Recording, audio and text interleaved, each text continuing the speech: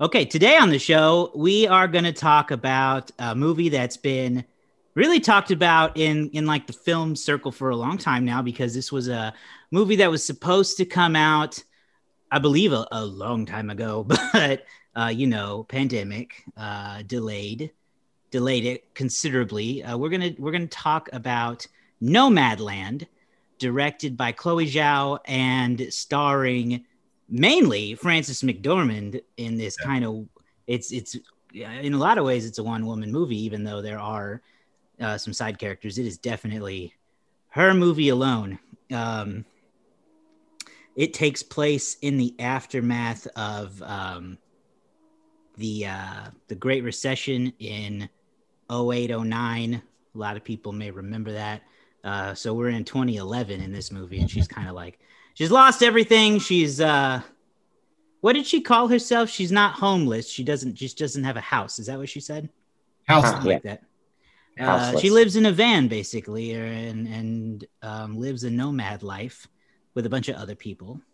She works at Amazon and the like warehouse packing facility, and it's kind of just like a little story of her life doing that.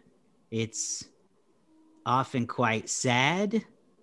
It's often kind of humorous, and it's always a great example of why Frances McDormand is one of our best actors today, I think. So I said, Yeah, she really does a good job of telling these like every time I see her in the movie, it's always a yes, great story about middle America too. And that's really an important part of film culture that needs to be talked about more. And she does a fantastic job of just really connecting with that type of story. yes. So the movie had its world premiere at the Venice Film Festival in September of last year. And then it was delayed multiple times until finally being released in theaters and on Hulu February 19th of 2021. Um, that's really all the background we need, I think. So I guess let's get into Yeah. some more of these initial impressions. I kind of said some of mine already, so let's hear from Andrew. Well, Nomadland. Nomadland. I, it's the one woman show that Frances McDormand deserves, and I love how she tells the story. I loved her character. I felt extremely sympathetic towards her, and it's it's an unflattering look at just what at just how economic downturn can actually do to people, Yeah. and it doesn't, and it has no shame in it. And to be honest with you, it's quite scary. I I agree. mean, like the entire time I was watching this movie, I'm just like, man, to be retired with no home, that, and just And living in no a, real money at all. yeah, not, I mean, and she was working at Amazon like seasonally, and to have no money at all to do all this stuff for nothing really just kind of, it opened my eyes a little bit. It's just like, wow, that's pretty hardcore.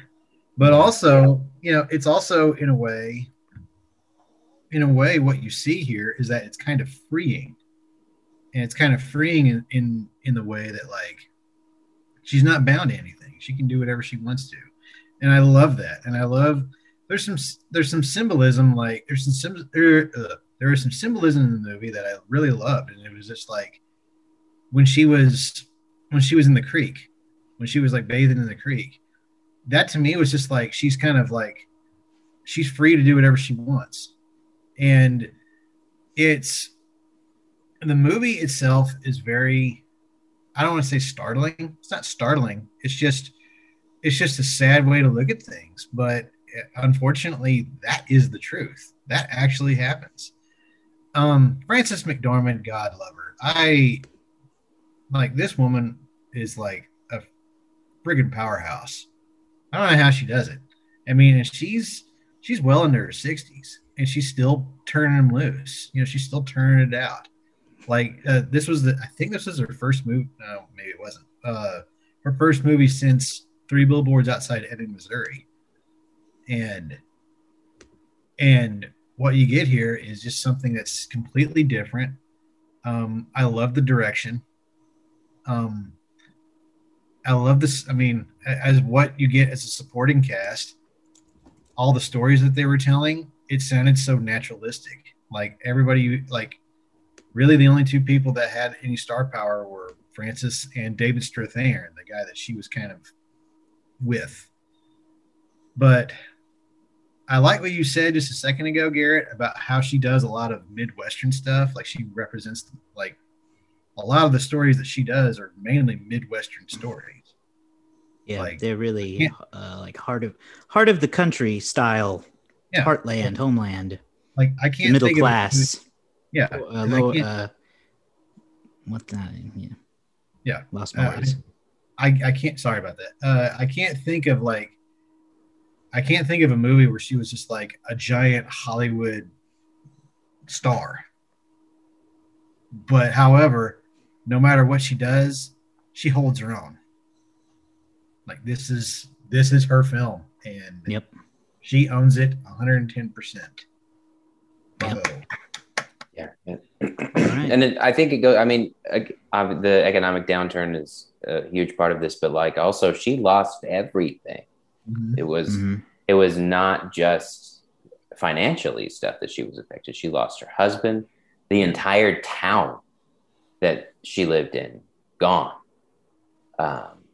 And you know, I can't even imagine losing something like that. So you see this story, and everybody has seen people that fit this story, and we all have ideas of what things are. And it's nice to see the humanization of these people that have so much going on. And for her character, it really seemed that she's holding on to a lot, and thus the reason for her nomadness. It's not necessarily, it is part of what she wants to do, but I also think that she's not letting herself do anything else because she's worried about it. And that's what that relationship with Dave represents, where there's clearly some spark of attraction and an affection there that each of them could hold on to. But Dave himself has his own things that he's struggling with that lead him to being a nomad.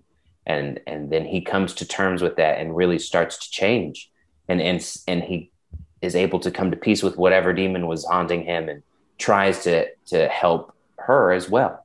And for her, she's really struggling with that next chapter. And you see that near the end where she's saying feels like she's just lived her life remembering.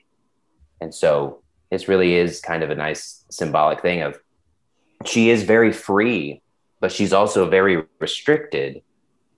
And then at the end, she's back where she was and is letting go and being able to actually be free by being able to let go of a lot of the things that she couldn't have in the past. So the end of that movie really hit me hard. It was a really sad watch, but it didn't really hit home how good it was of making me feel alone.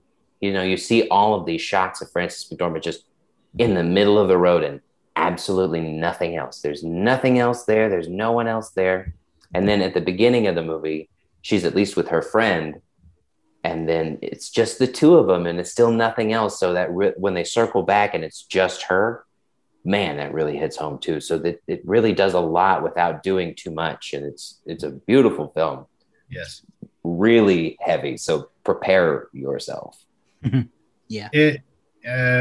Yeah, and it's weird that like maybe it's not weird, but it's just I feel like this movie should be looked at like if you look at it through like a social economic viewpoint, like the sense of community that these people have.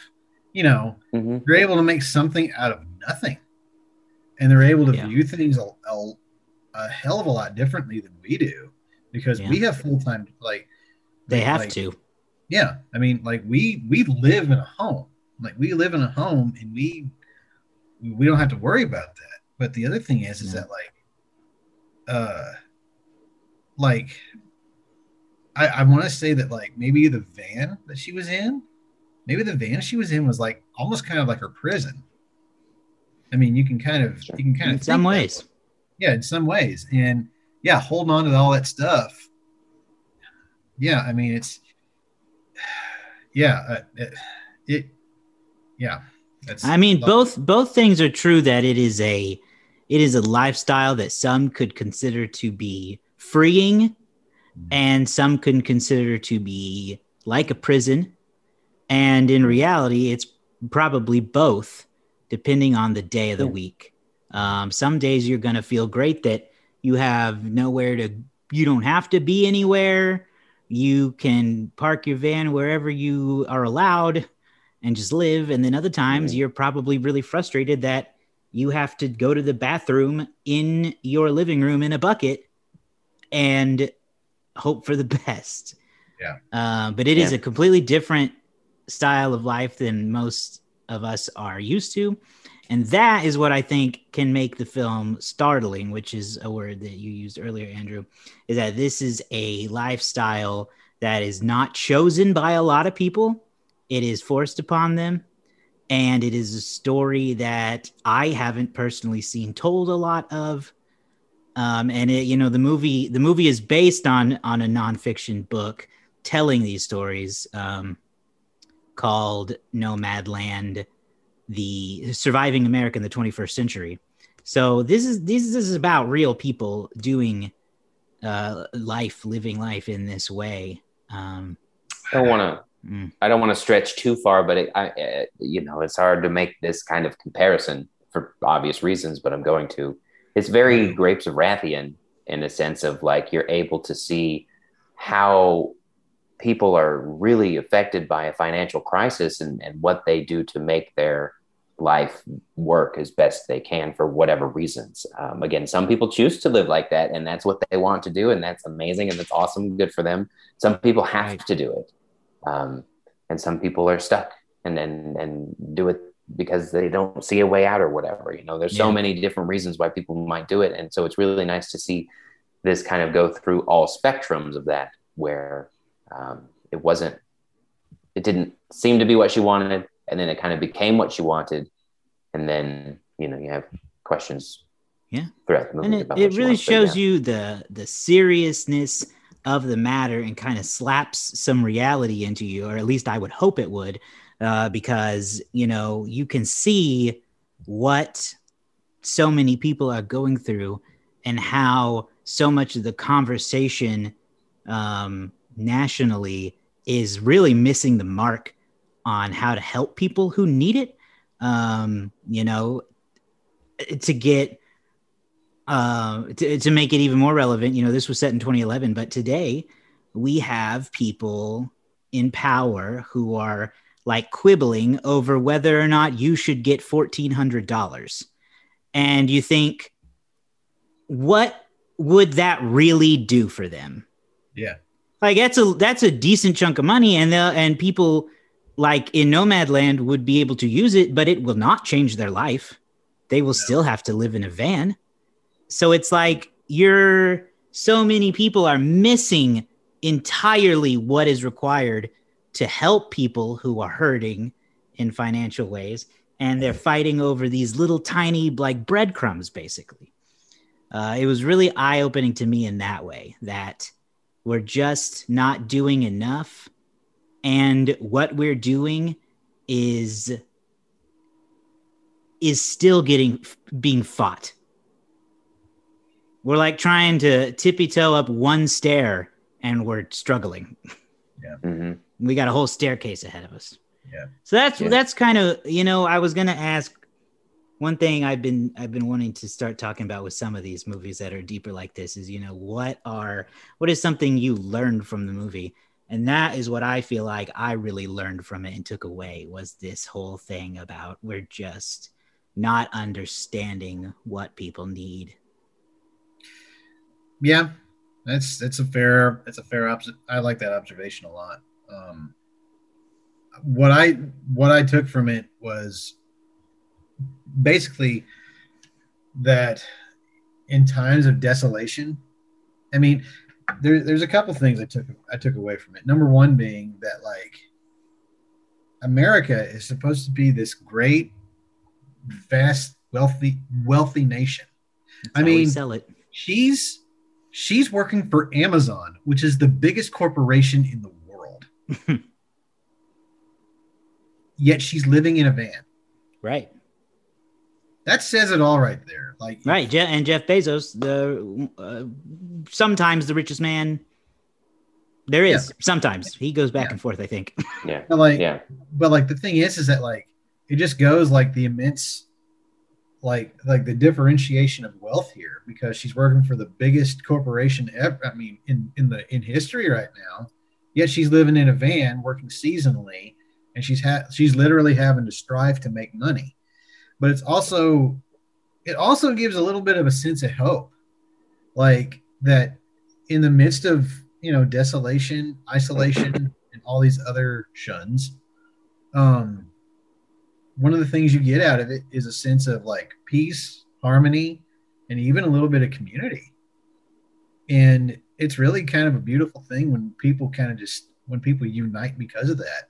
And it's like they can be communal, and they can be completely like they're totally at harmony with one another. And I think it's a wonderful thing. And I think it's like it kind of drives it in further that the spirit of people, the spirit of people along with the spirit of America continues to strive on even in these hard economic downturns that we have. Yeah. That's what I get. Okay. Any other lessons learned from the movie? No, I think I talked about mine too. I think that, you know, I think that a sense of community is very important to take away from this movie. I think a lot of times people will see, you know, again, this is a good job of pointing out a lot of blind spots I think that people might have. A lot of times I think you might see people that you would stereotype in one way, and then you watch this movie and realize they're all just looking for a sense of community.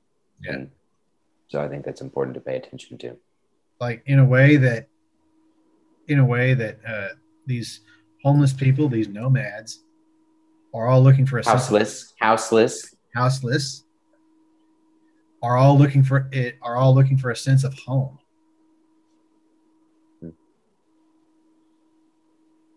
So yeah. There you go. No. It's definitely a heavy watch. Don't watch it with the kids. I mean, you can watch it with the kids. Just don't expect them to, you know, be happy afterwards. Yeah, everybody will be. I can see how it could be a little slow. You know, if you don't connect with the story, and if you're not able to share that kind of deep level of storytelling, you're definitely not gonna be into this movie. So if I don't know what would draw you to this movie if you're not already kind of looking for something like this, but if you're not into that, definitely don't watch that one. If you're looking for powerhouse, say what? I was going to ask Andrew if you would recommend this. Would you recommend this to a friend or someone? I would only recommend this if you want to study acting in a naturalistic sense, because a lot of what you see here is naturalistic acting. Would I recommend it? Yes. Yes, and to study upon for multiple reasons. Yeah. I would recommend it as a look into a segment of society that is often overlooked. Is what I think I would do. Okay. So as I mentioned earlier, the film was written and directed by Chloe Zhao. She is kind of an up-and-comer in some ways. Her first movie, Songs My Brothers Taught Me, premiered at Sundance in 2015, was nominated for an Independent Spirit Award. Her second film also got her a nomination for an Independent Spirit Award. This is only her third movie as a director. And her next film is Marvel's The Eternals. So big step up. You know, The Eternals is also on our list to hopefully one day review. It was supposed to come out last November, and I think now it is like either this November or maybe early next year. I can't remember right now. But so she's about to have a big year. I think I expect Nomadland will pick up some more hardware as the award season kind of pans out. And then obviously any director that takes on a Marvel film just gets a huge spotlight pointed at them. It's always interesting. Go ahead. The only thing I was going to say was like, what a contrast. Like, yes. Like you went from very, very character-driven story with hardly any budget to a big budget. Yeah, and smaller independent films. Yeah. To the biggest stage in Hollywood right now. Well, I think that's important. We always talk about how there are so many good directors that are doing superhero movies, and they started as independent filmmakers, and it would be really great to see what they could do with an independent storytelling mindset with an independent or with a big budget. Not that they would necessarily need it, but it would be nice to get the backing for it. And so, Ryan Coogler's one that we talk about. Chloe Zhao can be one where they are able to do all of these creative works that are not just superhero movies. And I think that would be good to see. Yeah. I would be like, hey, listen, I'll do your superhero movie, but I need you to get on board with this movie too. Yeah. Because this is a project that I'm passionate about. Not that I'm not passionate about this, but like, let me do this too. Because in a lot of ways, I want to help advance a film in some sort. Yeah, the big movies can finance the smaller ones in a lot of ways. So I think that's good, and that's interesting. Well, does anyone have any final thoughts they want to add on Nomadland? I think we covered quite a bit of it. I felt good about watching it. I didn't feel good coming out of it, but I felt good that I watched. I'm glad that I watched it. I'd been looking forward to it for a while, just based on what I'd read about early reactions. Yeah. So I think that, if this conversation made it seem like something you might be interested in, I would definitely recommend you jump in and try it out. And really, I would recommend it anyway, just because I think it tells an important story. I agree, because and anytime a movie gets us talking like this, especially when it comes to like social issues in turn and stuff like this, that's what interests me the most. Yep. There's no other way around it. Like movies that shine a light on that sort of issue really grab my attention. And if it hits home like this, then it's done its job. Mm-hmm. Yep. Okay. Well, Nomadland you can find on Hulu, at least at the time of this recording, as well as in some theaters, depending on what market you're in and if theaters are open and all that good stuff. So we will now jump to our Letterboxd game. Letterboxd! I don't remember one. I will run the game this time. I had gotten it last time, I believe. Deathmatch. So go ahead and start guessing while I pull it up. Andrew, you get to go first. I believe you are in last. Actually, I don't know if it's an advantage to go first or go last. Maybe, Andrew, do you want to go first or last? When there's only two of you guessing, it matters a lot less. Yep. That's true. That's true. You can't go in the middle of anyone this time. Nope. That's true. I would go 4.2. Okay, we got a 4.2. Okay. Wow, that you went on the high side. I'm going to go on the lower side. I was thinking about 3.7. Okay, we got a 4.2 and a 3.7. We do not have an exact winner today. However, we do have a winner, obviously, that is extremely close, who is off by just 0.1. The winner is going to be Andrew. Hey! A stunning win. Hey! A real underdog story. The movie is currently sitting at a 4.1 on our favorite social media app for film buffs and fans, Letterboxd. where you can find all of us Letterboxd. there individually, as well as David and the show under So Many Sequels. This is the truth being spoken. I can never find. There they are. I was going to try to check out and see what some of the top reviews are on this here app. See if we got a good one. Oh, this one gets me good. I watched the Academy screener. Breaks my heart to have to watch these films at home. Oh, yeah. It would be, this has got some gorgeous, gorgeous scenery. That's what it would be beautiful to see on a big screen. That's what I was going to say. It was shot so beautifully. It was it was lit incredibly well. Yeah. It was lit well. This, for some humor, this 4-star review from David Ehrlich says, one of the best movies ever made that opens with a title card about the reduced demand for sheetrock. Very specific. And there you go. You can imagine that most of these reviews are much longer and more thoughtful. Although I did just scroll through one 5-star review. What's remembered lives. This movie reminded me what it feels like to be alive. Oh, wow. That's very thoughtful one sentence review. So find us all on Letterboxd, like I said earlier.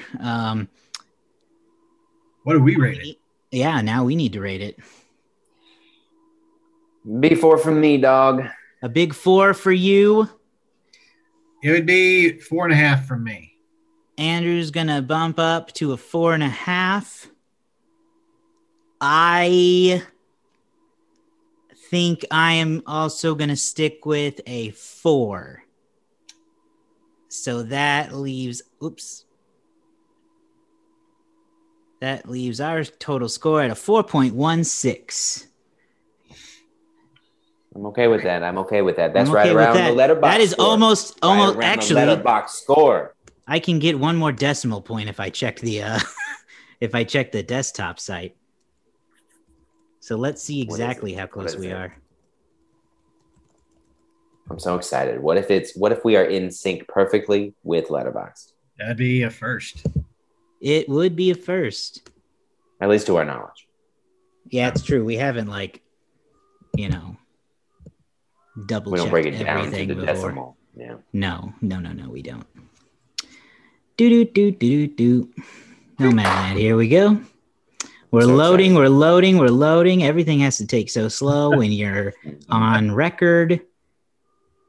Come on. Oh, yeah, wow. It is exactly 4.10. Ah.